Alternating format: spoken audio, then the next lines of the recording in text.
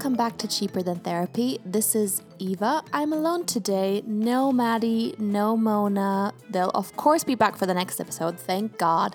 But today I'm just doing a little solo episode talking to my good friend Katrina Quinn, who's actually also a good friend of Maddie's and the only reason why Maddie and I met, so you've got her to thank for that. Katrina is a spoken word artist and she just debuted her first show at the Edinburgh Fringe Festival called Individual Medley, which is about the time that she moved to Zambia as a teenager and then back to the UK. We'll be talking about what it's like to perform at the Edinburgh Fringe, what's it like to perform as an introvert, and how do you get all that confidence? So stay tuned.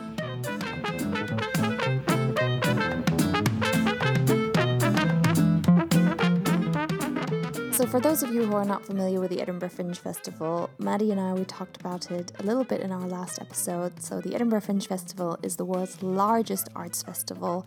It includes everything from comedy to physical theatre to circus, cabaret. There's also an international festival and a book festival.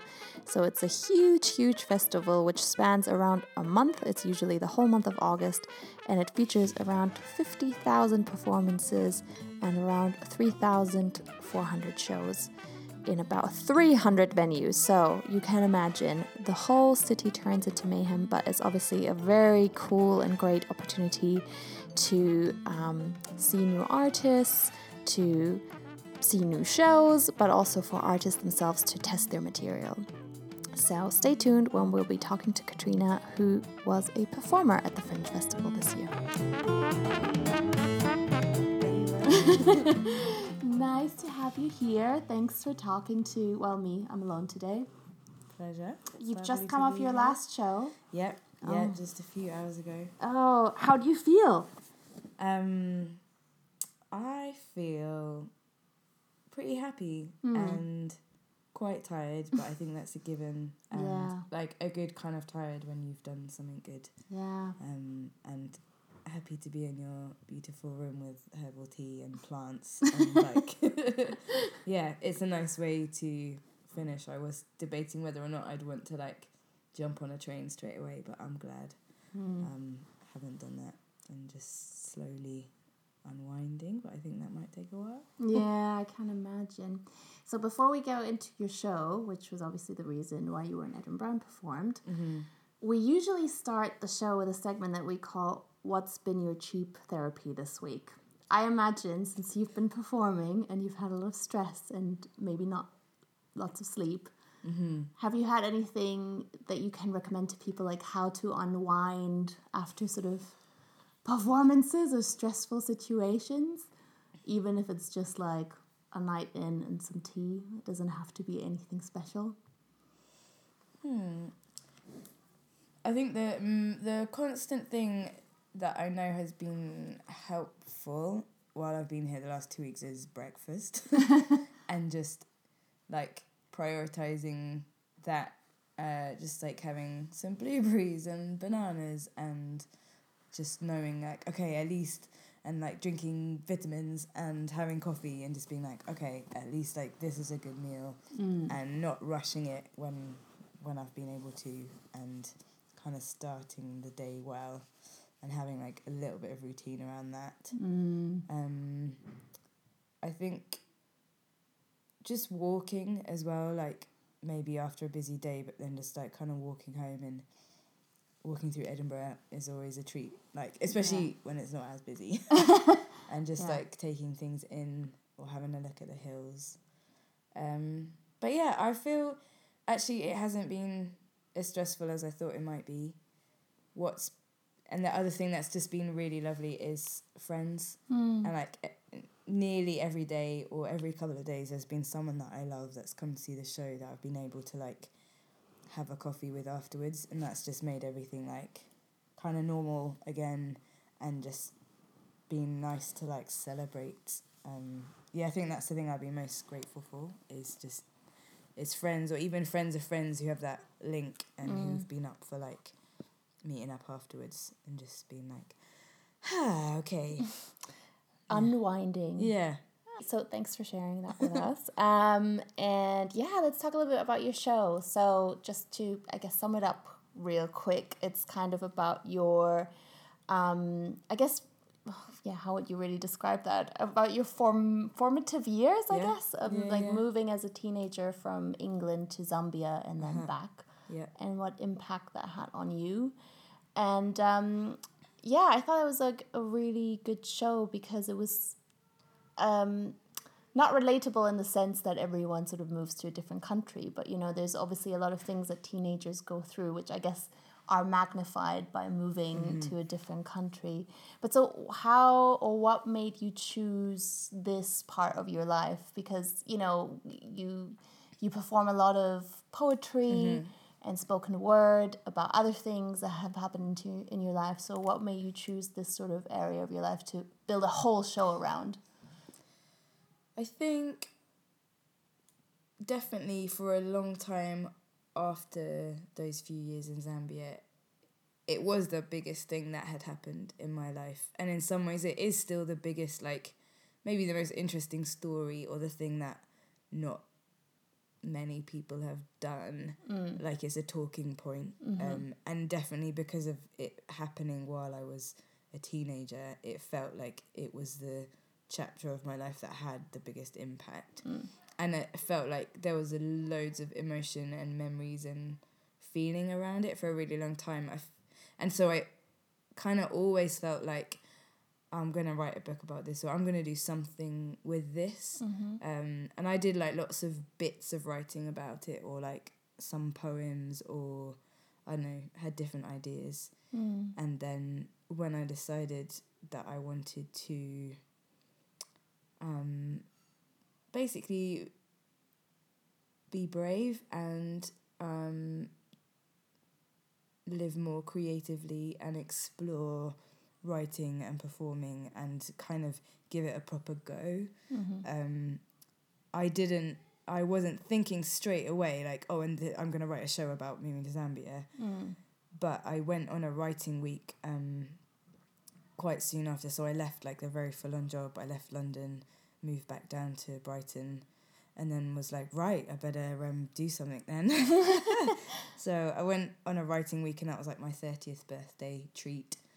And the theme was, it was really great. And the theme, it was about it was life writing, and it was especially for people who had crossed borders and who'd moved. So I was with a really lovely group of people. And then this was the thing that I ended up writing about most. But in doing that, I realised what I really enjoyed was reading it out at the end of the day when we'd share our work. And I was like, actually, I think maybe this isn't a book right now. This could be a show. And then it tied in with thinking about Brighton Fringe, and I know the deadline's coming up, and like maybe this is the chance to kind of do that. So if you had to describe it to people, I mean, obviously it's about, that big move that happened, but there's also a lot in the show about swimming and how that's your constant, and how even though everything in your life was kind of changing and there were so many, I guess, insecurities, you had that sort of constant in your life. But if you had to sort of describe it to people, like in a nutshell, how would you kind of describe the show or the theme? Yeah, well, I know I use phrases like a coming of age memoir, like I guess that's the kind of category in terms of theme, but then sometimes I say storytelling, like storytelling meets physical theatre, a spoken word solo show. I talk about poetry meets swimming lessons. So there's a lot of, I guess, crossing borders and boundaries, which is like what the whole show is about. It's not just like poetry, and it's not dance, but there's dancing in it. So it is a challenge to describe it, which doesn't necessarily help with marketing. When it was even like to be like, what category should this be in the brochure for Edinburgh Fringe? And it's in spoken word because I guess I wanted to manage people's expectations of what they're coming to. I mean, like, there are a lot of words in it. And, it is a story telling where you're listening and you're following this thread. But it is more than that too. But I'd rather people be, like, pleasantly surprised than, like, I don't know, expecting maybe more of a traditional theatre thing. And there were so many things in that show that were so relatable, like I said, at least like to me, because I think towards the end, you say something about moving, which is like leaving also means arriving somewhere. Yeah. And I, like, in that moment when you said that, I was like, oh, that's so true. It's like tearing up a little bit, because that's something that really resonated with me, because I've been moving a lot, and obviously, you know, I'm from a different country and I live abroad, and I always have this sort of nostalgia attached to everything that I don't really... I obviously like moving and going new places, but I always have this bit of sadness attached to it. Yeah. So when you said that, I was like, oh, that is so good. I never thought about it that way. I always focus on the leaving bit, but not on the arriving. Is that something that you sort of also learned through maybe putting it in words and thinking it through and as a show, or did you sort of always have that kind of attitude towards... Because you moved a lot, didn't you, in the last couple of years? Yeah. I think we've moved... Well, I think since leaving home, which was how many years ago? Like 13 or 14. I've moved more than 20 times in my life, for sure. And a lot of that's been in the last 12, 13, 14 years. And definitely every year, if not more, like moving physical house and moved, or I guess lived in Brighton, in Spain, in Cornwall, in London, in Hertfordshire, in Shoreham. So that's 6 different. And 2 places in Spain. So, yeah, I think a lot of the stuff in the show is things that I've been carrying around, and I guess I'm probably quite reflective on things. So it's stuff that I've noticed, especially like that whole thing around, like, whether it's just leaving a job, which I've done recently, or like my sister's about to leave to move across the country, and that real mixture of like when you're the one who leaves, and how I remember like saying goodbye to people, and when I was the one leaving, I never felt that sad, because I'm like, but I'm going somewhere new, like I've got this mix. For me, I'm losing something, but I'm gaining stuff, and then learning to have more empathy for the people that you leave behind, who they just lose you, and so that having to allow people to be sad or be weird about it, and really noticing so many times when like me and my husband had left somewhere, people just maybe distancing themselves when they knew that you were leaving, or when you were like, that's the last thing I want, like let's make the most of the time, but some people are not used to leaving themselves, so it seems like a massive deal, or they think, well, that's that then. Whereas, you know, when you've done it a lot, you're like, you know that with those friends you can see them after 2 years, and things will still be the same, and it might not be with everyone, and some things take time, and but yeah, I think there's a lot that you learn just each time that you go, and how it affects you and how it affects other people, and that there's always a weird mix of like good and bad and hard and weird, and you don't always know how you can be surprised every time though as well, in how you respond and how others respond. I think also, so I've been here in Edinburgh for 3 years now, but I've sort of often thought about moving back, and like moving back to Germany, moving back to Germany, or just even moving within the country. But I think if you found a place where you feel like home, even though sometimes you think it might be the right thing to do, like for me, it's always like, oh, there are better jobs outside Edinburgh. Like for me, it's always like the big con against Edinburgh is that there's so few jobs in my field. And then, and I found that really surprising about myself, because I moved so much in my 20s and I never had an issue with it. And now suddenly where I found a place that I do feel like it's home, it's getting so much harder to make that decision to really move. And But I think you just really appreciate that, because you know that not everywhere does feel like home. And I think we feel similarly, like for the first time in ages, or I can't even really ever remember, even just the physical space that I live in at the moment, the flat that I live in, like I look forward to going there, and I can spend a day in it on a Saturday and not feel like I feel like I spent so much time going to other people's houses, or looking for other places where I felt like home, or like not just being still, or being in, or and it's like, oh, I like this space, and I like the area that I'm in, and that's like especially after like leaving Brighton where we felt like, a bit unsettled, then going to Cornwall and then it not being quite how we expected it would be, and then living in all these other places where it was like, it was just okay, and then being like, I actually really like it. And I was so ingrained in like, even you know, after being there a year, I'm like, right, okay, so where are we going next? Like I think we're going to Europe next, aren't we? Like maybe we should start like checking out like a few cities, and then being like, oh wait a minute, like you don't have to. It's like true. It becomes just, that's like the norm. a, It's like, right, it's probably time for a change, and then being like, oh, what if we like gave it another couple of years at least? I'm no, like, I know, it's not settling down, but you know, what if we just actually stayed? And some things can only happen when you're in a place for a long time. And I really see that with friends who don't move around, and I really like can appreciate that that's because you've stayed committed to this place, that you've built these relationships that won't happen overnight, or that's true, like we often talk about wanting to have like locals, you know, like that cafe that like know you and you know them and you're kind of investing in each other. Or I think also if you've done that a couple times, that sort of starting over, that becomes tiring after a while, which is why we ended up going back actually to Brighton area, because we were in London and it was like, okay, London's cool, we know people here, but it's going to take years for this place to feel like home, and we're tired of doing that. And actually we've already got this place where we know people, where it kind of feels like home, and there's the sea, and there's very important for you, the sea. Really.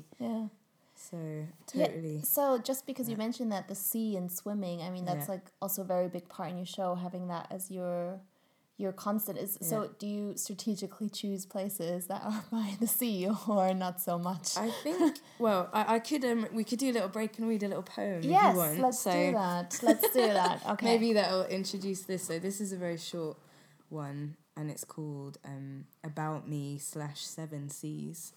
So 1, I was a pike for 25 years.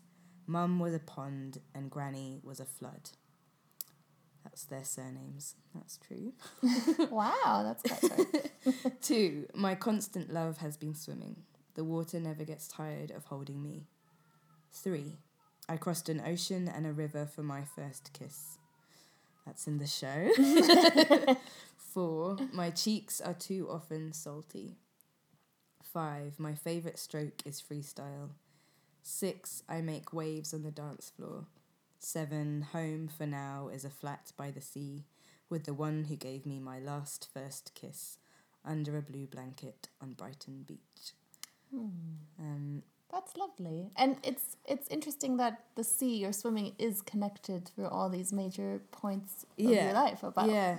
Yeah. I think when we didn't grow up by the sea, but that's always where we went on holiday, and both my parents grew up spending like all their summers by the sea, so it was like that's the place you go as a to relax or to enjoy. And my dad loves going in the sea as well. And we should also mention that Katrina currently has blue hair. I know, I love it, and I'm wearing all blue clothes, and my poster was like turquoise, and I feel like I've had a very like blue watery themed fringe. I even got my personalised turquoise shirts, which I lived in. It's definitely got a theme. But you know, I thought that was so interesting because in the intro I mentioned that actually, I don't think I mentioned particularly how we know each other. I just said we are friends. But we met at university and we did Spanish together. And when I met you, I knew you as like the dancing queen. You were always like the last person on the dance floor. And then in your show, you talk a lot about that actually, well, I guess how do you want to call it? Your first love or first real interest was swimming, and that actually dancing came later. But it's funny because when I saw your show or read about it, I was just like, swimming, okay, that's an interesting topic to pick out. I just never knew that about you, that was such a central theme to your life, and it seems like there's like this red thread that and I hadn't it was actually at that writing week that helped me kind of pick that out, because it was a bit like, I guess, when you love something and you just do it without thinking about it, it's just an obvious, like whether that's writing or like, I don't know, coding or like listening to music. There's some things that they're just such a part of your life, you don't think about it. And then it was like, oh yeah, like I did always swim. And then all of my favourite memories were like when I was in the water in various places around the world. Like that's a good day when you've like been in water. And wherever there were, you know, I'd like purposely fall into like lakes in the sea just so I could be in it. And then it was like, oh, this is actually like a really nice metaphor to like explore lots of things. So it made it quite easy as well to like hang different sections on. I was gonna say that because I really love the opening of the show where the swimming and that theme, the move from England to Zambia and back is sort of connected when you say, I mean, I'm not going to say it as well as you do. I can't even remember the exact words, but it was something about like swimming is like crossing borders, existing in different spaces kind of thing. Yeah. And that was such a clever thing to do because it really sort of, merged these themes together of like swimming. And maybe you can explain that real quick. Individual medley is actually a swimming term, which I didn't realize. Yeah, so the show is called Individual Medley, which is a swimming race, which is butterfly, backstroke, breaststroke, crawl. So you do like a length of each.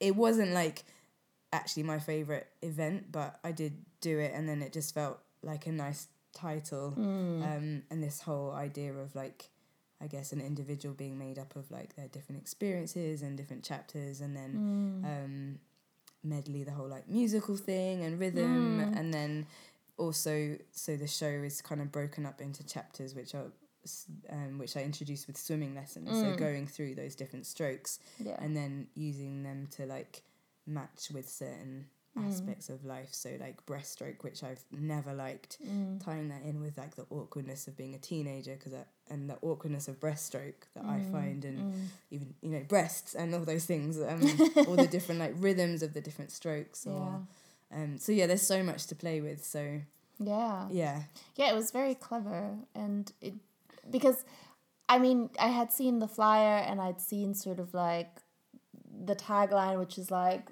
oh damn it, now I don't have the flyer with me, but like, what do you do if a girl crosses border, or if you move from when England? A girl moves from Basingstoke to Zambia, and the answer is she swims. And but I still didn't make that connection with individual medley, because I was like, I don't really know. And then when you explained it in the show, I was like, that makes sense now.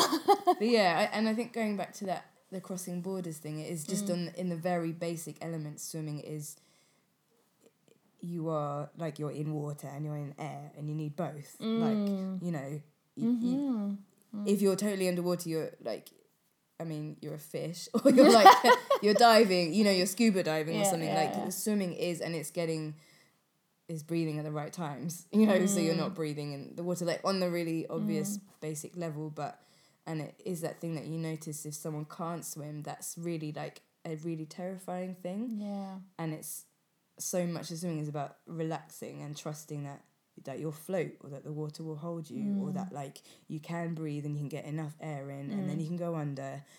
But it's about finding the rhythms that fit with you, which I guess again just ties into a lot about life. Yeah, totally. And finding your way of moving and being in the world, and where do you breathe, and what brings you life. Yeah, definitely. Yeah. And so the show is so it's 55 minutes or an hour long, and that's obviously a lot of words. Is it like, how did you go about that? Did you sort of have to rehearse that a lot, or did you what helped you remember it, even if it's your own words? You know, sometimes you just forget chunks. But also the other thing, sorry, it's a two-part question. Okay. The other thing that I'm wondering is, like, if you have to do it every day for like what is it, 2 weeks that you did, like, do you ever start, it's just like, oh god, it's just like that again? I have to get through it. So I'll answer that one first.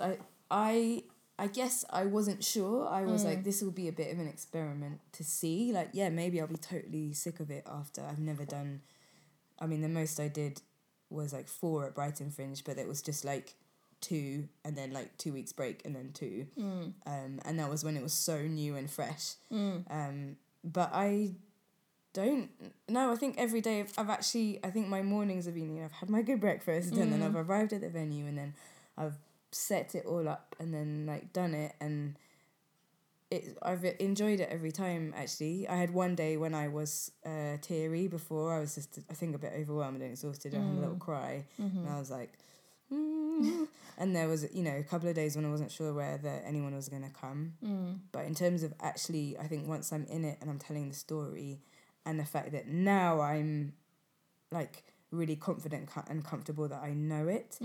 But what made me really nervous on previous times is the words, is remembering the words. And it took a lot of time to learn them. Yeah, lots of rehearsing. And when I was preparing it for Brighton Fringe, I'd like record it all, and then I'd be like listening to it in the car and like listening to it on my phone, and then just repeating it again and again. But then I'd like edit it. Yeah. And so that was the challenge this time, was that it was slightly different to other versions. So it was just catching myself, because if I wasn't totally present, my mouth would just be saying stuff, and then it's like, oh no, I changed that bit. And I really care about the order of the words, because it's written in rhythm and a lot of stuff rhymes, or I just purposely, you know, not be trying not to repeat certain words. So then if I said a sentence in the wrong order, it's like, no, but but obviously, like, you still have to keep going, and then like, but yeah, it feels like every word and detail does matter. So yeah, it wasn't just like, I'm just telling you a story, this is what happened. It's like, no, I want to tell it you in this way, because I've edited this and reworked it and rewritten it so many times. Like, I care about. So how long did it actually take you to put it to write it and rehearse it and put it together? Was that a lengthy process? Because obviously you also had another job at the same time. Yeah, well, I did this writing course, and then I signed up for Brighton Fringe, and that was like about October 2016. And then the Fringe was in May, so I had like however many months that is, 7 months or something to write it. So I think it was about 3 or 4 months, like, mainly writing, and then a couple of months kind of exploring like the physicality, but and then like loads of like everything got reordered and edited, and be like, oh well, that fits better in that section, and then all that deciding, because obviously with any story there's a whole lot more to it, and then being like, what do you leave out, what do you bring in, and I was in the fortunate position of like, we were lodging with people, so not paying as much rent, so I just had a part-time job, so that made it a bit more flexible in terms of preparing for Brighton Fringe. And then there's like a whole load of like admin and marketing and all this stuff that I was also learning how to do for it. So yeah, that was probably about 6 months, I guess, of working on it. And then since Brighton, actually more since, when did I did it a few more times, but didn't really work on it that much. And then this year, I spent a couple of days with someone in about February, and that was really helpful. So someone I'd actually met at like Edinburgh Fringe last year, who had a spoken word show, and she came down and basically asked me loads and loads of questions, which was really helpful. And she has more of a background in theatre, and just things like, you know, well, why are you talking about them? Are they important? You know, you've just mentioned this name, you don't mention them again. And just helping tie the threads a bit more together to help the audience to place people. Because there's so many words to be like, okay, well, so Rosanna's your twin sister, and maybe you can just like do this action to help people remember, oh yeah, Rosanna, and like, oh yeah, your mum, and oh yeah, the short boy. And, you know, to kind of like situate it a bit more clearly. That was really helpful. And then I also worked with someone looking at the light and sound, because I hadn't had that at Brighton Fringe. So that was great, actually. Yeah, and that really brought it to life more. And it was really great in both of those things, just to involve someone else and work with meet some really brilliant women. And that was a new experience for me, of, you know, finding people and trusting your guts on who to work with and whose opinion to listen to. And finding people that you feel comfortable with. So then there were kind of some bursts of working on it a bit more, but then life's been crazy with work, so that's you know, it was more like, I really need to rehearse on like this day and this afternoon, and then like, oh, here we are. I guess maybe To a certain extent, it's probably good that at some point there's that sort of deadline looming. Otherwise, totally. you probably I'm all about I think having a deadline to scare you into, because I was like, the one thing I don't want to have is to get to Edinburgh and feel like worried about remembering the words, for example. So there were a few living room rehearsal sessions.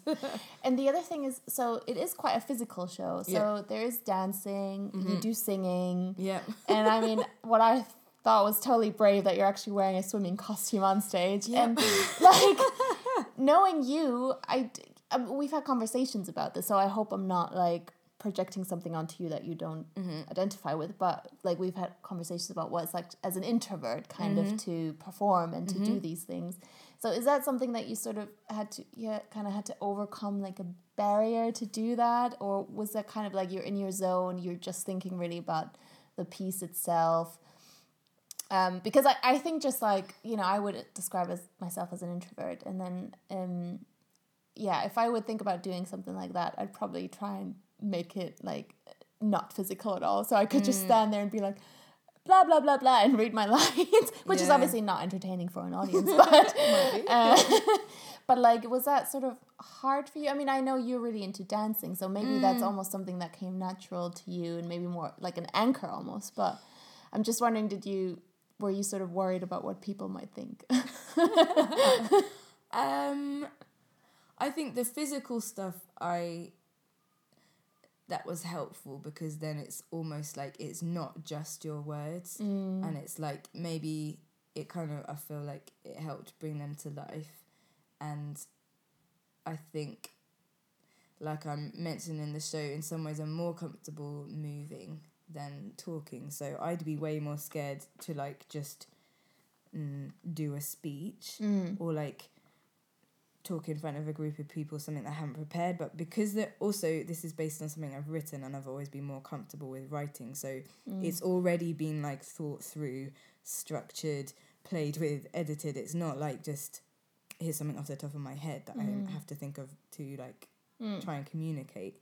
It's not like a phone call, which like terrify me. Yeah, I know. I'm always hoping that no one calls me. It's like, no, this is writing, which I feel comfortable in, and then the physicality, which I enjoy, and I guess I've done enough. Just like I know I can improvise on a dance floor. I've done. I can play in the swimming pool. So it's just tapping into that, and then a bit of detachment from like, this is me telling a story. This is my character as a teenager.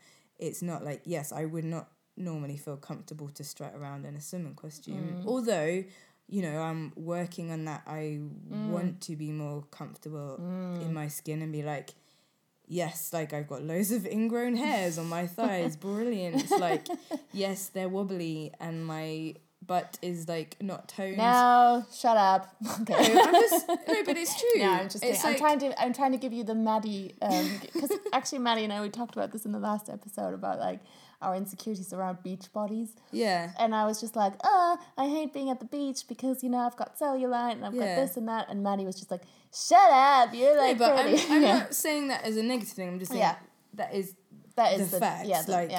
I'm just like normal woman. Like there's wobbly bits. Like I was all going to get like fit and toned and be really healthy before I came here. And I just drank too much beer because it was really sunny. And then I was like, well, I just like food, so... Exactly. Yeah. And then I'm like, but it's also that choice to be like, okay, no, I'm not apologising for this body. Yeah. It does swim and it moves and it loves people and it loves food and hopefully it might help other people feel a bit more comfortable in it. And I almost have to like not think about it too much though. But it is something that I want to be more like, and I think about like my niece who's 2, and I'm like, I want to be able to like strut around her and be like, like here's our bodies, they're brilliant. Like, but is that a hard thing, not to overthink things when you're planning a performance, or do you? I probably didn't think about it that much like before, but it was just like, this is kind of if you're talking about swimming and talking about bodies and being like awkward, then you kind of have to like, if you're fully dressed in all of it doesn't make sense. There were when I was in Brighton doing it in a very, very hot room, and I had a different swimming costume which definitely showed my nipples more. It was like a lot thinner than I realised, and I was like sweating a lot, and there were a lot of people I knew in the audience, and lots of like men from my church, and I was like, okay, I really have to not think about this too much, because like they've all really seen everything now, and I did feel more exposed there. I think it was like a tiny room, I was very close to people, and yeah, just the material of the costume, and then like seeing a couple of pictures afterwards, I was like, oh my word, is that like, can anyone see my crotch sweat? Like, but then again I had to be like, well, so what, like that's that's life, and that's me, and some people were like, that was very brave, and I'm like, I don't know if that's a good thing that you're saying that, like, and then, you know, I've really have exposed a lot of me, like, of my story, my insecurities, and my body. I think having just a different costume that was, like, patterned and felt a bit thicker, and I mean, I don't know, maybe my nipples were showing, I'm not sure, like. But, no, I don't think so. But then again, it's like, well, I don't need to know that, and I think when people say that's so brave, it's because they're actually not really focusing on that. It's not, you know, like no one's at the audience going like, I'm gonna look at her thighs and like her. Well, yeah, I guess you don't know. Like, hopefully not. But then they might be. Yeah, but I think like when people say that, it's at least when I said that to you afterwards, I think it was more because like I'm such an overthinker that I would be so worried about that would stop me from doing it altogether. Which is then, you know, great that you didn't do that. Like you said, like you can sort of, you know, just do that and be like, and then anyway, sorry, I don't want to go too much into an episode that you weren't part of, because that was last time with Maddie. No, but I think but that's what I wanted to do, was be brave. So I guess all those things are like, well, don't do it half-heartedly. Well done. And don't apologise for it. Because, of course. No. I mean, it's just too. No, also, I don't think anyone ever needs to apologize for being in a, you know, bathing suit. No, but we do constantly. We're always apologizing for it. Like, just our body language is apologizing. Like, sorry, you know, so many things that people say without thinking is an apology. So this is too much. So, you know, all the time, isn't it? So it's like being like, okay, I don't actually want to join in that. I could. I'm thinking things all the time. Like even last year when we went on holiday in France, I was like, I am so insecure in my swimming costume around my stunning friends, and like got really upset about it. I think I was there that holiday too. I also felt quite like, I'm not going to go swimming, thank you. So it's still there. It's still a like thing, but it's like just being able to be like, fuck it. Am I allowed to say that on your podcast? Oh, please. Hello. You know that Maddie is part of this podcast, right? But I think it's just like, okay. No, that's cool. And sort of the other thing that I was just wondering is, so when I went to your show twice, and like the last time I went, I saw that there was a lady coming up to you after the show, kind of really telling you that she connected with it, and that she had spent her childhood, I don't know if it was in Zambia, but somewhere in Africa, and that a lot of that sort of resonated with her. Like, how does that make you sort of feel? Like, how does that make you feel? Is it sort of like nice to see that people connect with it on a personal level, or is it sort of weird that to think that your personal experience is maybe experienced by someone else but differently? Or no, that to me, that's like that been the highlights. That's like definitely been the best bit. Like, and it happened again today. So it was like several times. Is mainly women, often older women who've come and had a similar experience. Maybe they've been swimmers as well, or had swimming in their family, but a lot of people who'd lived in Africa, Kenya and Zambia and different countries, and done that transition of coming here. And to me, that makes it totally worth it. Like, even if, like, some days there were just, you know, like 3 or 4 people there, but then, like, for someone to come and say, like, that they resonated with it is, I think, to be honest, you know, going back to that introvert thing, and I wouldn't say, like, I enjoy the performing, but I'm not like, I have to be like the center of attention, I have to be on a stage, But what I want to do is connect with people and open up conversations. And this is like, feels like a way that I can use to do that. So in writing and in like saying that out, that creates connections with people. And that's what I really love. And that's what would make me keep doing it. Oh, that's really nice. And if it felt like it was helpful to someone who was like, oh, I couldn't put words to my experience, or just to know that, someone else felt that too. Yeah. You know, whether that was like for a teenager, I'm not sure. I haven't had much feedback from younger people seeing it, and just only a few came, and I would love to know whether that's something you can relate to when you're in the middle of going through those things, or whether it's more of a like reflective, like been through it, now we can look back on it. I don't know, but no, for sure, when someone's connected with it, that's the best thing. Yeah. And sort of, I guess my last question is just sort of about the Fringe itself. Like, that was obviously the first time you performed at the Fringe, and it's such a huge festival, and there's so much on. Like, how did that make you feel? Were you sort of nervous about it? Like, just, I mean, I don't know if that's because, you know, I'm obviously not a performer and I've never put on a show, but I'm wondering if there's almost like a competitive element where you're like, oh, how can I get people to see my show? Or do you, like, how did you navigate that? Because obviously there's so many people in town, so many shows, so many performers. Is that intimidating, or did you not really think about it? It definitely could be intimidating, and you definitely could compare yourself to everyone, but then it's just so big and there's so many things that in a way, maybe that makes it easier, because you're just like, know that there's going to be lots of other people feeling the same way as you, lots of other people doing it for the first time, as well as, you know, established people. But then I also, there's that balance of, there's some people who are doing really well, but then you hear they've literally been coming here for the last 10 years. And I'm like, wow, I have so much respect, especially for like solo comedians, like some of the women that we've been to see. And I'm like, wow, I mean, doing your show to like one person, which may well happen when you're actually trying to make people laugh, when you're dependent on audience reactions. So I kind of think, I mean, there's people doing well because they have put their heart and soul in it for years. There's other people that do well that seems total luck, that you can't plan. Like, it just seems very random in terms of whether you get a reviewer in or not, whether you get to be in the venue that you wanted, where you know, your time slot, whether the rain helps or doesn't help, whether your like hours flyering made any difference whatsoever. It all seems, and from the conversations I have had, it feels like there's so much that's beyond your control. All you can really do is put on the best show that you can, and hopefully be kind to the people that you're around. Like, that's what I really focused on, was like, okay, I'm gonna enjoy it. I'm going to see stuff I want to see. I'm going to hang out with people I love. I'm going to do the best show I can every day.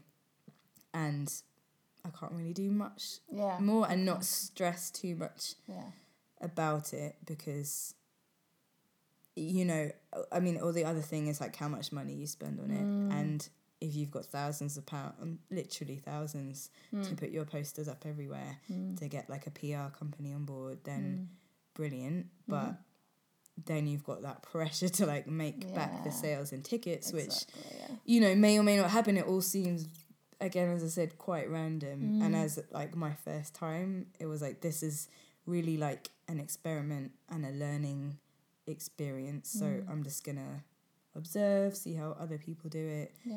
If I did it again, think about what I might do differently, but I'm not gonna put pressure on it. So I think that made it easier for me. And then I've met really lovely like other performers. I haven't encountered any like negativity. Like, I just got lucky with the other performers that were in my venue, and the other people I've met, just you know, just even just on the street flying, like there's definitely a lot of like support for each other and camaraderie, and like, yeah, it's hard, you know. I've got one person booked a ticket, you know, but knowing that like loads of people in the same boat. So I'd say do it if you're thinking about doing it. You know, it's like kind of, if you can stay open and kind of open. Maybe almost not have too big an ego attached to it. Yeah, too big ego or too much expectation, because yes, some people it launches their careers, but there were 50,000 performances happening in a month. So that's a lot of them going to fly under the radar. So if you don't get a big audience, that's because there's they've got 2,000 other things they could go to on that day. It is ridiculous. It's so ridiculous. But it's also, I think I said that to you earlier, it's also ridiculous for the person visiting the Fringe, but because there's just so many shows. It's overwhelming for everyone. So you just kind of do what you do in your little corner, I think. Yeah. And just keep going, and if you need to just go to bed, you just go to bed. If you just need to have a quiet drink on that, you do that, or find something that just makes you laugh. Definitely. So my last question, just to wrap up, is what do you recommend? Not necessarily, I mean, if you have something to recommend at the Fringe, it's going on for 10 more days, and that would be great, but there are obviously a lot of artists that you can find outside the Fringe. So is there anyone, or it doesn't even have to be at the Fringe, maybe within your own circle of or network of spoken word artists, is there anyone you would like to recommend? Ooh. Apart from yourself. So these aren't strictly spoken word artists, but Pecho Mama is a theatre company based kind of Brighton area, who have a gig theatre show called Medley Electronica. It's their last day today too, but they'll be touring over the next year. And that's just another crossing genres piece of theatre and live music. And it's really beautiful. And Medley Electronica. So it's retelling the story of Medea, set in the 1980s. But it's beautiful, and Mella, who wrote it, is just a very brilliant person. And then Rum and Clay Theatre Company is another friend, but who I also think are brilliant. Everything I've seen them do has been wonderful, and they've got a solo show, Mr. O'Buffo, on at the moment at the Fringe, and I'm sure they're always creating new work. So Rum and Clay, they're based in London. And then spoken word. Well, I've just seen, I think just get along to a spoken word local night or a slam or whatever, because I've seen loads of great poets, but I love it when, I think the nice thing is you often get a selection, so you get that variety of people. So I've been at She Growls, which is a feminist spoken word night that happens in London. And it was up here at the Fringe. And it's up here at the Fringe. That's on every night at 11:20, so quite late. There's also a poetry, it's called Poetry Verses, I think. That's coming up towards the end of the Fringe, and that's another great way to see a few different poets doing things, and they're always just positive and nice vibe. Where can people find you? People can find me, so I've got a website, katrinaswords.com, and Twitter is Katrina's Words. Facebook the same, and Instagram is cat_Q. So any of those, and I change my mind regularly on which I'm using, but the website should be up to date in terms of future stuff, which is yet to be. Cool. So everyone check it out. To leave us, you will read another piece from a very nice poetry book called 9 Lives, which is that available through your website? You can email me, and I can sort out sending you a copy. 9 Lives, so it's favourite poems from the last 10 years. It's very good. You guys should check it out. And so to wrap up the episode, Katrina's gonna read a piece from 9 Lives. Cool. So this is written on the back, kind of in pen, because the idea is that it's a poem that will keep changing and developing, and it's more of a list of advice. So it's called Rules for Moving version 1. So if you feel you'd like to add any rules to that, you can let me know, and I'll keep changing the poem. But this is where it is at the moment. Okay. Trust your guts. Remember, goodbyes are worse for the people left behind. Be kind. Remember, endings are also beginnings, and vice versa. When the top result for a town Google search is the diarrhea of England, take heed. Remember, moving away isn't always running away. Remember, sometimes running away is okay. Get rid of stuff, but hold on to the kettle. Pay the extra £20 to reduce the excess on the hired van. It's worth it.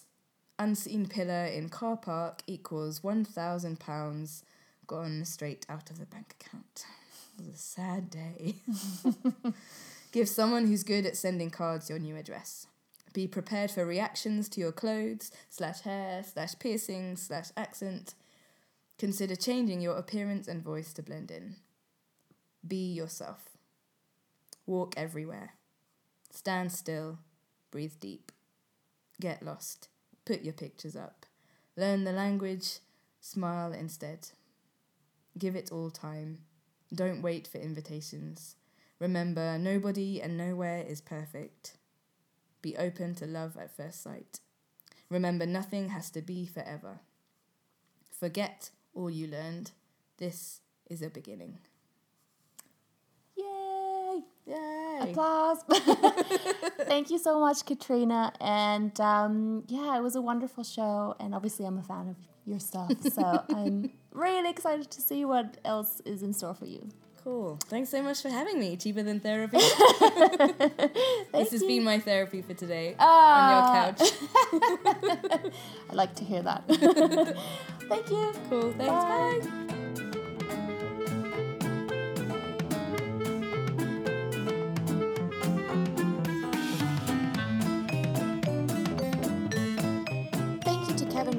For providing our title music. You're the bomb for providing cool free content for broke podcasters like us. Please also follow us on social media. You can find us on Facebook under Cheaper Than Therapy, on Instagram at Cheaper Than Therapy Podcast, and on Twitter at CheapTTPod. Thanks again for listening. See you next time. Bye.